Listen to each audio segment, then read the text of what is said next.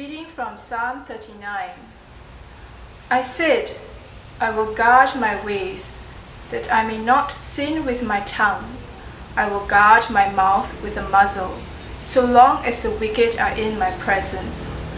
I was mute and silent. I held my peace to no avail, and my distress grew worse. My heart became hot within me. As I mused, the fire burned. Then I spoke with my tongue. O Lord, make me know my end, and what is the measure of my days. Let me know how fleeting I am. Behold, you have made my days a few handbreadths, and my lifetime is as nothing before you. Surely all mankind stands as a mere breath.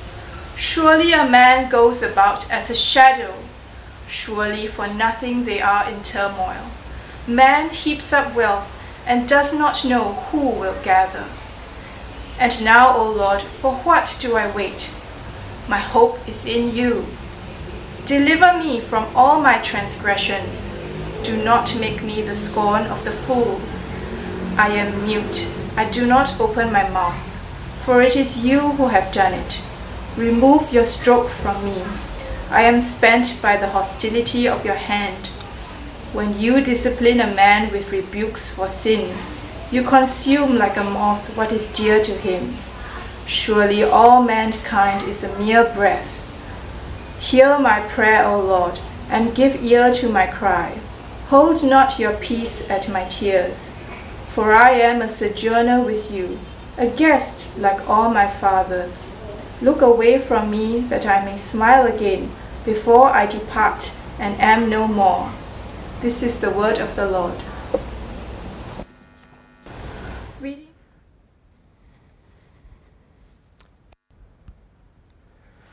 Good to be with you all live from the church main hall. So pray that you all are having a good start to this Lord's Day. As we come to God's Word together, let's pray together. Let's commit our time to the Lord. Let's pray. Gracious Father, we thank you indeed that you have spoken. Father, we thank you that you invite us now to draw near to you through your Word. Father, as we come before your truth, we pray that you would search us. We pray that your Spirit would open our hearts and expose to you our hearts. Father, we pray that your Word would take deep root in our hearts. May it bring strength, comfort, and encouragement. Father, we seek your help. We ask that you would speak to us powerfully through your Word. And we pray this in Jesus' name. Amen. What do we do when life hurts? The world around us is in turmoil. The pandemic has brought millions to their knees. It's disrupted lives, bringing disease and death to many. Right here in Singapore, we face economic hardship. Salaries have been cut, jobs have been lost, plans have fallen through. Families are struggling with strained relationships, made worse by having to spend an extended period of time at home together. We are worried about our loved ones, our livelihoods, and our lives. The future looks uncertain. And over the past few months, maybe the past few months have left us physically, emotionally, mentally, and spiritually tired. So what do we do when life hurts? Where do we turn for hope? The Psalms have comforted God's people for thousands of years. And many of us find the Psalms very relatable because they express a whole range of human emotions. The Psalms have been called the prayer book of the saints.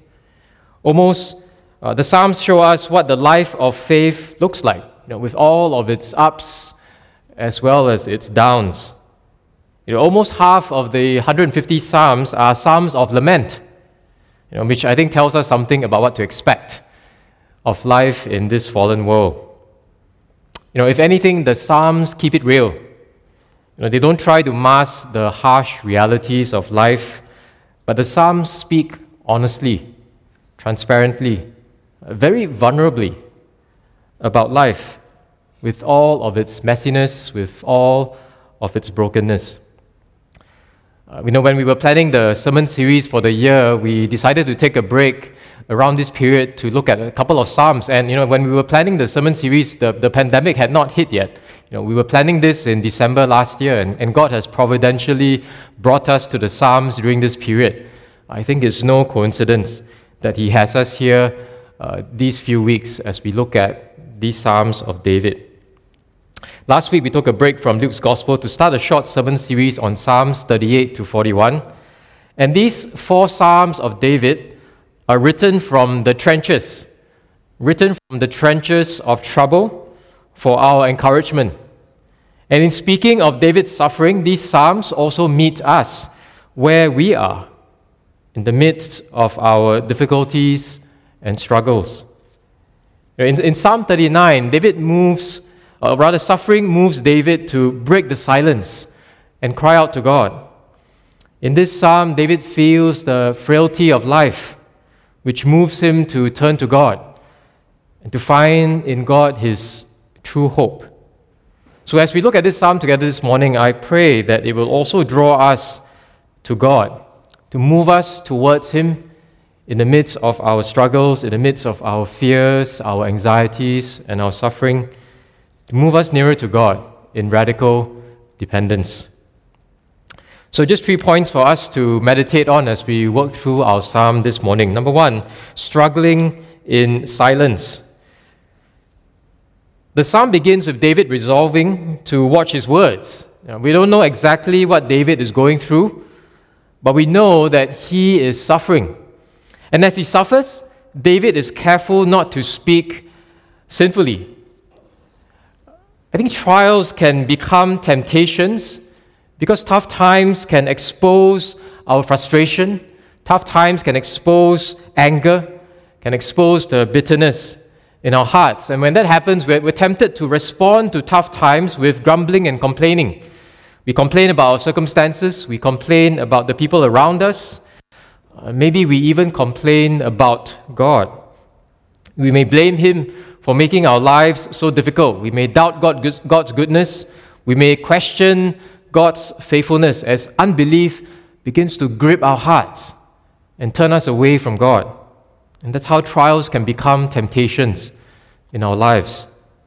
Now, David is God's appointed king, and he knows, as God's king, how careless words on his part can misrepresent and dishonor God. So he says, in the opening verses of the psalm, I will guard my mouth with a muzzle, so long as the wicked are in my presence. So think about ourselves. What do we say about God when we go through tough times? What do we say about God? How might we also have to muzzle our tongue, kind of guard our mouths and watch our words in tough times and trials? Maybe it's best to say nothing at all. David thought so at first. The psalm tells us that he was mute and silent. He held his peace, which can also be translated, I did not even say anything good. Right? He didn't say anything at all. David said nothing, whether good or bad. But complete silence isn't the answer either. In second half of verse 2, David says, my distress grew worse. I tried to keep quiet, but my distress grew worse. Being silent can make our trials even harder to bear, as it can make us feel even more alone. As David kept quiet, his heart became hot within him. The fire burned. The heat and fire that David speaks of are a prompting in his heart, moving him to speak to God, to not be quiet. It's interesting when you compare David's words to the words of the prophet Jeremiah, where he says something similar. He says, if I say I will not mention him or speak any more in his name, there is in my heart, as it were, a burning fire shut up in my bones, and I'm weary with holding it in, and I cannot. The agony of keeping quiet is too much for David, so he breaks the silence. He says, then I spoke with my tongue. Now, friends, God wants us to bring our burdens to Him. God wants us to speak to Him. So don't give God the silent treatment, especially when life hurts. In fact, refusing to speak to God may be a sign of unbelief. Psalm 142 says, I pour out my complaint before Him. I tell my trouble before Him. Psalm 142. During the circuit breaker period, I knew that my heart had the tendency to become discouraged during the circuit breaker period. As we were all confined in our homes, all our activities were put on hold, our plans were cancelled or postponed. I knew that I would struggle with a sense of discouragement during that time. So I picked up this excellent book by Mark Vroegop called Dark Clouds, Deep Mercy. And the subtitle is Discovering the Grace of Lament. Maybe for many of us, the idea of lament seems quite foreign. The idea of actually pouring out our grief to God. So I read the book and was hugely encouraged by its honesty. Mark Vroegop, he wrote this book because he lost a child to illness. And that's why he wrote this book. And this was his response to God in the midst of his sorrow and his grief. And in the book he writes this quote, too many Christians either are afraid or refuse to talk to God about their struggles, whether because of shame, a fear of rejection, anxiety, or a concern of being irreverent. Pain can give rise to a deadly prayerlessness. Lament cracks the door open to talk to God again, even if it is messy. And Psalm 39 teaches us how to lament. Psalm 39 doesn't offer us easy answers. It doesn't offer us a trite solution to our grief, but it invites us to bring our griefs to God, even if it's messy, even if we have no clear resolution in the moment. But God invites us to come to Him, to honestly lay our sorrows before Him, and to just cry out, help. We can lament to Him. Now, complaining, I understand complaining can be self-centered. There's such a thing as bad complaining, right? Sinful complaining comes with this sense of entitlement that feels that or thinks that God owes us ease and comfort. Sinful complaining kind of blames God for suffering, accusing Him of not being good. And sinful complaining uses suffering to justify our unbelief, right? God, you bring me through this, so why should I believe in you? Right? So that's sinful complaining. But there is such a thing as godly complaining, and this really is biblical lament. Godly complaining involves us humbly bringing our complaints to God because we believe He is good. That's why we come to Him, because we believe that He is good. Suffering moves us towards God, not away from Him. And because we believe that God is good, because we know Him, we cry out to Him, my God, why have you forsaken me? How long, O Lord?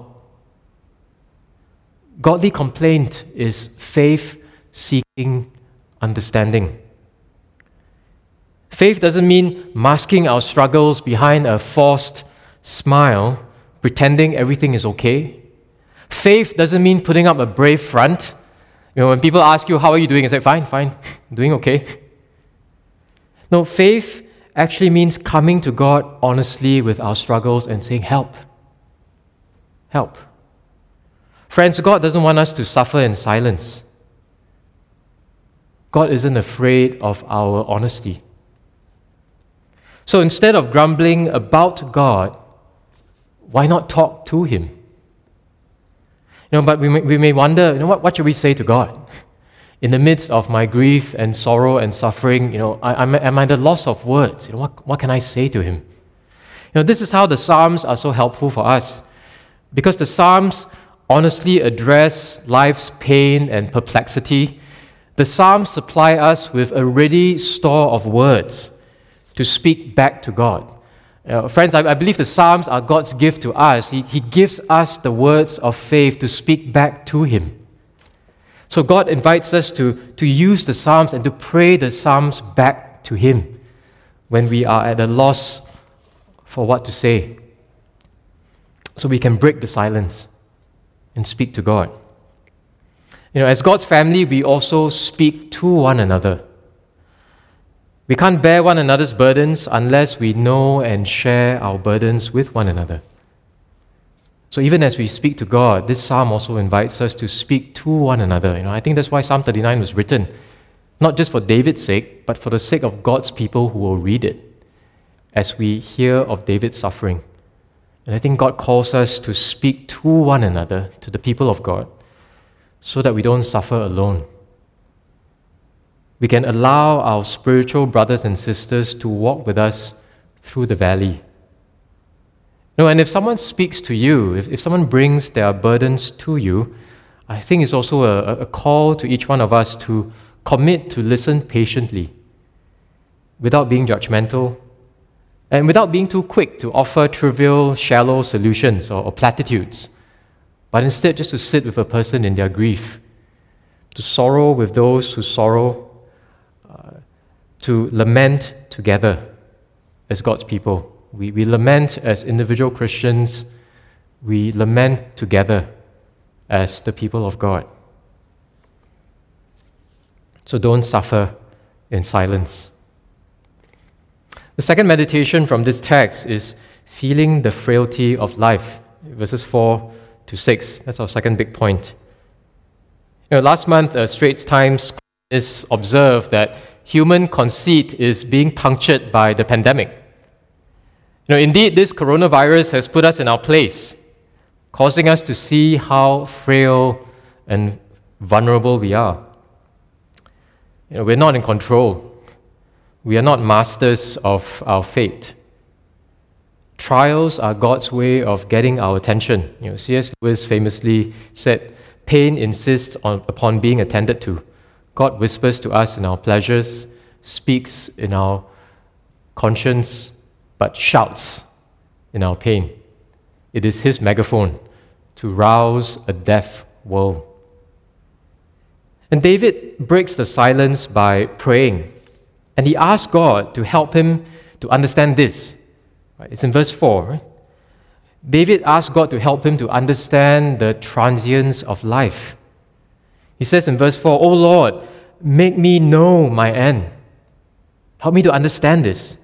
Make me know my end and what is the measure of my days. Let me know how fleeting I am. It's very similar to the way Moses prays in Psalm 90. Right? If you remember Psalm 90, Moses says, "Teach us to number our days." Teach us to number our days, that we may get a heart of wisdom. Think about this. Why ask God to help us know the frailty of life? Why would we pray a prayer like that? And why would we pray to God, "Make me know my end"? Why is it so important for us to know how life is?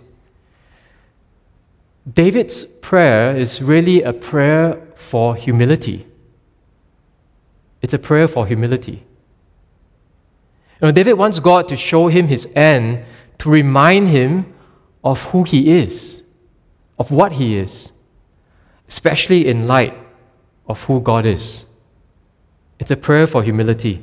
It's a prayer for God to rescue us from our sinful pride, to turn us away from hubris, to humble us, to undercut our arrogance, to show us that we are not self-sufficient, to remind us that we are radically dependent on Him. Make me know my end. No, indeed, how can we be proud if we are so fleeting? David says in verse 5, "Behold, you have made my days a few handbreadths." A handbreadth was one of the shortest units of measurement. Just lift up your hand, you see, this is about a handbreadth. It's about just over 10 centimeters. So our lives are like this handbreadth. David says, "My lifetime is as nothing before you. Surely all mankind stands as a mere breath." That phrase, "surely all mankind stands as a mere breath," is repeated twice in this psalm. I think that's the main point, one of the main points that David is driving at. That word breath is the Hebrew word hebel. And you know that the word Hebel appears almost 40 times in Ecclesiastes. I think in the book of Ecclesiastes, we are familiar with that translation, vanity. Vanity, vanity, all is vanity. That's the same word there. Breath, breath, all is breath. Hebel, Hebel, all is Hebel. You know, that's why James, you remember James in the New Testament, in James chapter 4, he uses a similar description of our lives. James chapter 4, verse 14. You do not know what tomorrow will bring. What is your life? For you are a mist, right? Mist, vapor, breath, that appears for a little time and then vanishes. That's what our lives are, a mere breath. And David goes on to say in the psalm that life's pursuits are also fleeting. Look at verse 6. He says, surely a man goes about as a shadow, surely for nothing, Hebel, surely for nothing they are in turmoil. Man heaps up wealth and does not know who will gather. Have you ever taken stock of your life where you ask yourself, what is all my busyness, my stress, my anxiety, my striving, what is it all for? What is it all for? How long will my accomplishments last? What sort of legacy am I really leaving behind? For my children? For my friends? For my church? What kind of legacy am I leaving behind? You know, several years ago, you may remember this little movement where, people were sort of talking about their PSLE T-scores. And I think that the whole point of that movement where people were talking about the PSLE T-scores was to show that your T-score doesn't define you for life, right? So whatever T-score you get, it doesn't kind of determine where you'd be for life. I mean, honestly, friends, I don't even remember my T-score anymore. So when that movement came about, I thought, well, I don't even remember my T-score. So all that striving when I was in P6, all that agony and stress over that PSLE exam, friends, now I don't even remember what it was all about. Maybe our striving and our busyness is a bit like that as well. What is it all for? As we look back on our life, will we remember that performance evaluation? Will we remember that career advancement? Will we remember our possessions at the end of our life as we look back on our lives? One Christian writer put it well. He said, listen to the clamor of the market, the hum of the exchange, the din of the city streets, and remember that all this noise, this breach of quiet, is made about unsubstantial, fleeting vanities. And I think this point really hit home for us when we saw the before and after photographs of the CBD. Before the circuit breaker hit, bustling CBD, lots of activity. And then that photo on the slide that you see, that was after the circuit breaker, or during the circuit breaker. It was like a complete ghost town. Man is a mere breath. You remember Jesus' parable of the rich man? He hoarded great wealth and said to himself, you have ample goods laid up for many years. Relax, drink, eat, be merry. But God said to him, fool, this night your soul is required of you, and the things you have prepared, whose will they be? Some of us know that recently the Macau tycoon Stanley Ho passed away. And even now, his children, his relatives are fighting over his inheritance. And I think that's a perfect illustration for what we read in this psalm. All that we labor for, all that we strive for, whose will they be? We don't know. And we're not in control of whose they will be. Man in his pomp, yet without understanding, is like the beasts that perish. Look at verse 11 of our psalm. David says, God leads us through suffering to consume like a moth what is dear to us. The word dear in verse 11 refers to idolatrous desire. An idol need not be a physical image. An idol can be anything we run to for comfort, for approval, for security. An idol is something we cannot do without. Something that replaces God in our affections, something that replaces God in the focus of our lives. We depend on our idols to fulfill our desires. We depend on our idols to calm our fears.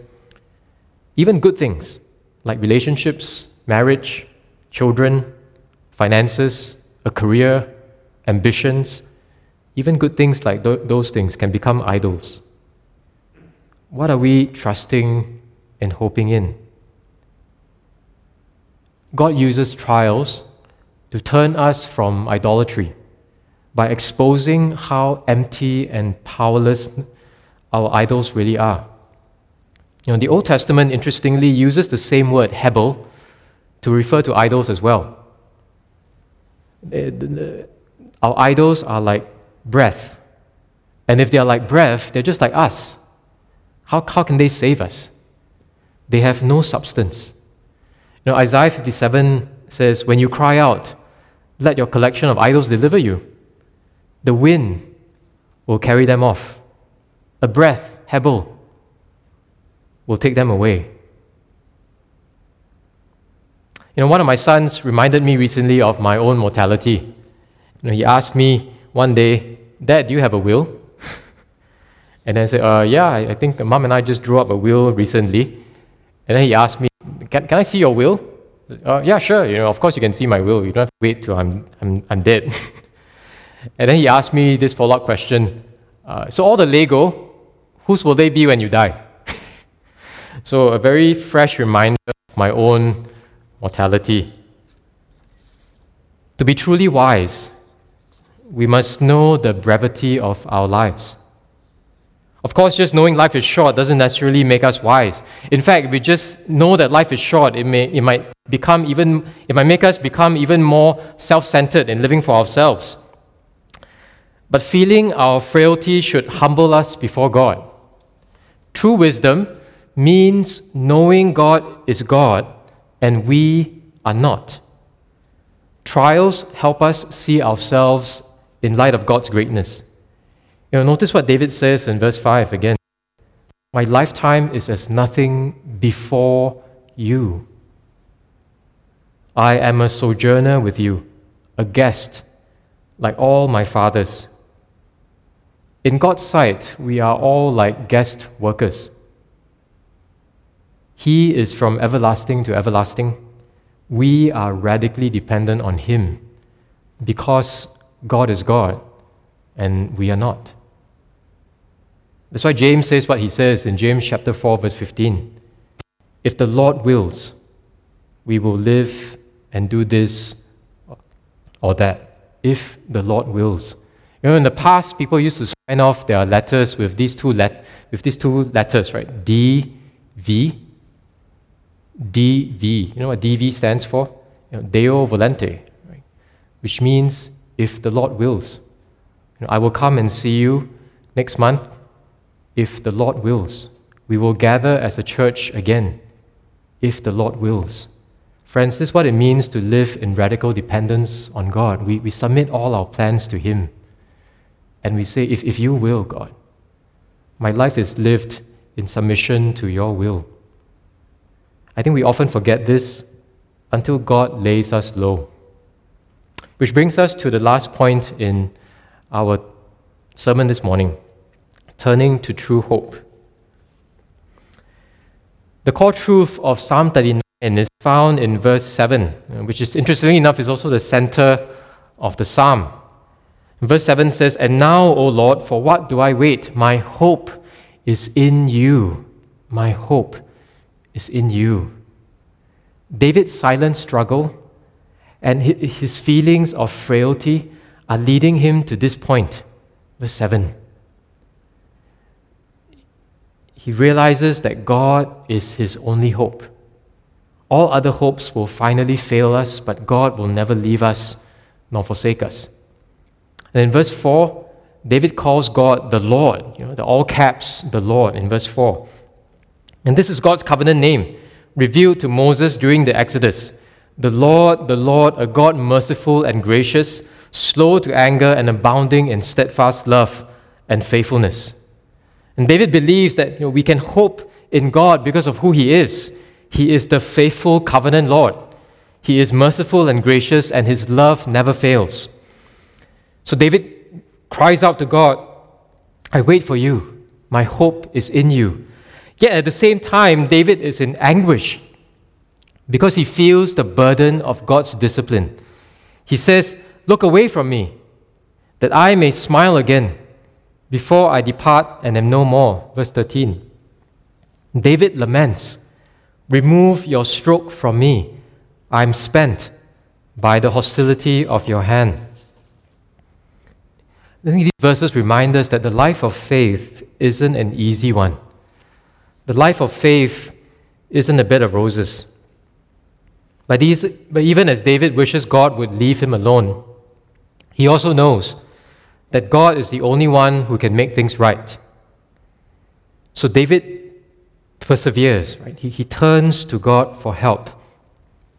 Even in the midst of his struggle, even in the midst of experiencing God's discipline and chastisement, he knows that you are my only hope. I keep turning back to you. Only God can rescue us from our sin. That's why David prays in verse 8, deliver me from all my transgressions. Hear my prayer, O Lord, and give ear to my cry. Hold not your peace at my tears. Verse 12. David knows that his trials ultimately come from God, and he learns the grace of God's discipline. That's why he says in verse 9, these trials are not accidents. These trials don't happen by chance. But he says in verse 9, you have done it. You have done it. He learns the grace of God's discipline. So he says in verse 11, you discipline a man with rebukes for sin. So friends, as we think about our suffering, as we consider the pain that God brings into our lives, we can take comfort that our trials are not pointless. They come from a loving Father who disciplines His children for their good. And God brings trials into our lives not to damage us, but to sanctify us. His purpose is not to crush us, but to grow us in grace and godliness. God wounds in order to heal. He breaks down in order to build up. Now, C.H. Spurgeon said, the Lord's chastisements are not to consume us, but to consume our sins. Exactly what David says in this psalm. As he exposes our hearts, as he exposes the idols in our lives, God means for trials to turn us back to Him afresh. As we realize that He is our only hope, and we turn to Him, we trust in Him to deliver us. So in times of distress, keep turning to God. Keep turning to God. And then we're called to wait as well. Wait for the Lord, just as David waited. As we turn to God, we might not have the answer immediately. God might not give us relief right away. And we need to realize that His goal isn't to make our lives easier by changing our circumstances whenever we want, but His goal is to transform us from glory to glory. And there are times when that transformation takes patience. There are times when that transformation involves waiting. Wait for the Lord. He's not done with us. His work continues, and He calls us to wait for Him as He brings the work that He began in us to full completion. And God will work in and through our trials to make us more like Jesus. Therefore, even if our circumstances don't change, even if this pandemic never goes away, we can still hope in God. We can still trust that we are being changed by His grace.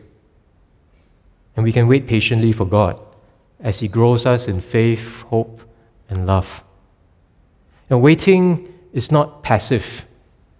Right? It's different from waiting for the bus. Right? It's not like waiting for the train or waiting for the bus. It's not passive. Waiting is active. Biblical waiting takes faith, it takes humility. As we wait upon the Lord, we trust Him. We submit our timetables to Him.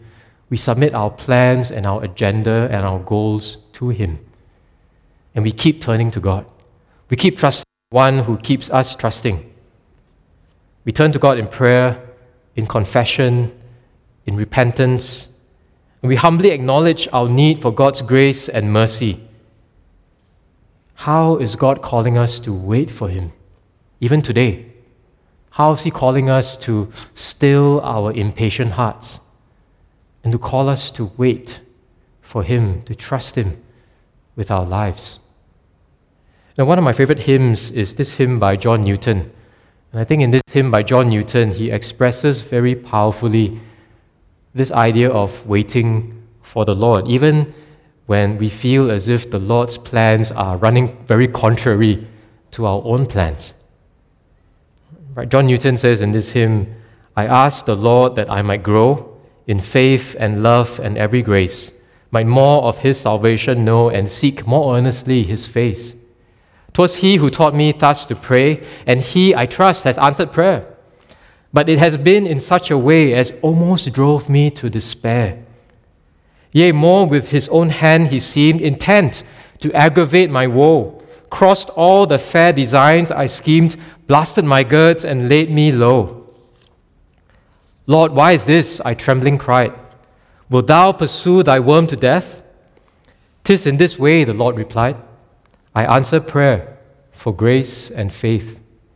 These inward trials I employ from self and pride to set Thee free and break Thy schemes of earthly joy, that Thou mayst find Thy all in me." So this psalm really leads us to verse 7. My hope is in You. My hope is in You. Waiting is hard. Just ask any Liverpool fan. It's been 30 years, but I trust that you know that it's worth the wait.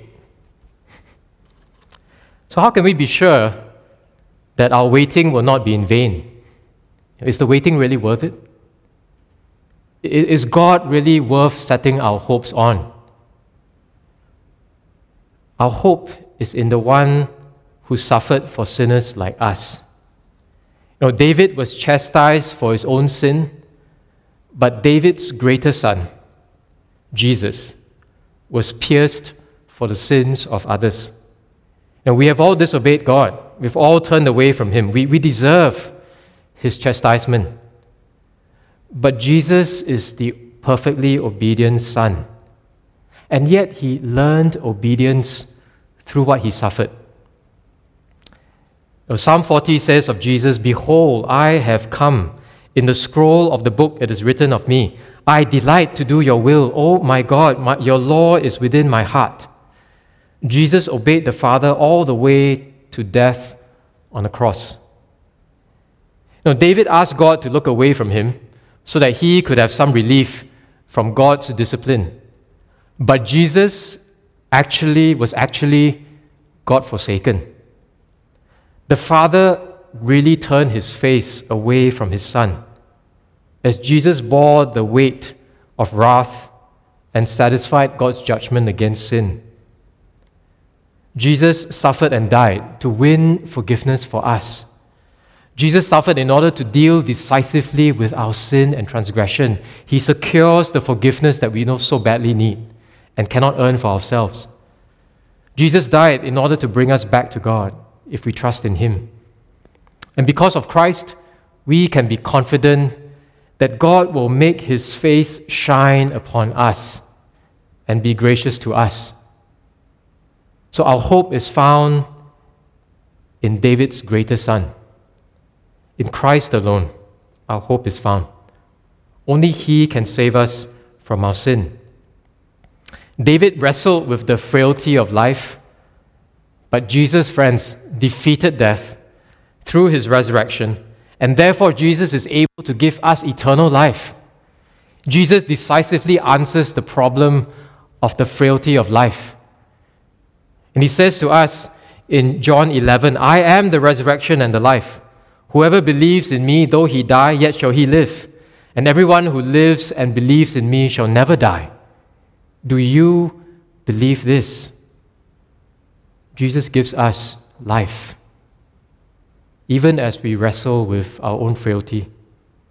And though our path should go through the cross, it will ultimately lead us to the crown. If we share in Christ, we shall also share in His glory. So what do we do when life hurts?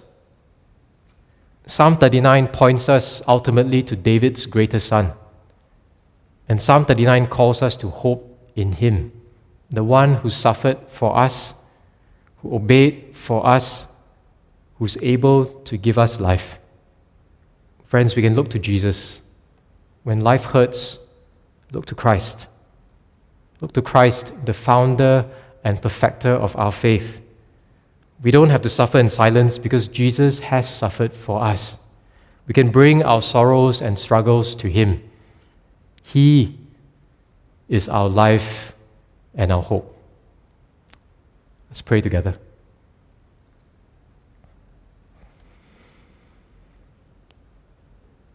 Gracious Father, we thank You indeed that You are our hope. You are our confidence. You are the one in whom we need to trust in. Father, our other hopes will ultimately fail us. The things that we trust in this world will ultimately be taken away from us. But Father, You do not change. You are from everlasting to everlasting. We are but a mere breath, but You remain unchanging, eternal. So Father, as we consider our own struggles, as we consider our weakness, our frailty, Father, we pray that You would humble us. We pray that our hearts would turn to You afresh. We pray that You would renew our confidence in Your Son, Jesus Christ. Father, we thank You that He has come, He has obeyed, He has suffered and given His life for sinners like us so that we might have life, so that we might have forgiveness of sins. Father, as we come to You now, we pray that You would open our eyes to behold the beauty of Christ. Help us to see the King in His majesty, in His beauty. Help us to desire Him alone, to turn away from our idolatrous desires and to turn to Him afresh. So Father, we pray that You will work in our hearts powerfully by Your Spirit, give strength, encouragement, and comfort. Move us towards You, Father, in faith, in confidence in You. And we ask this in Jesus' name. Amen.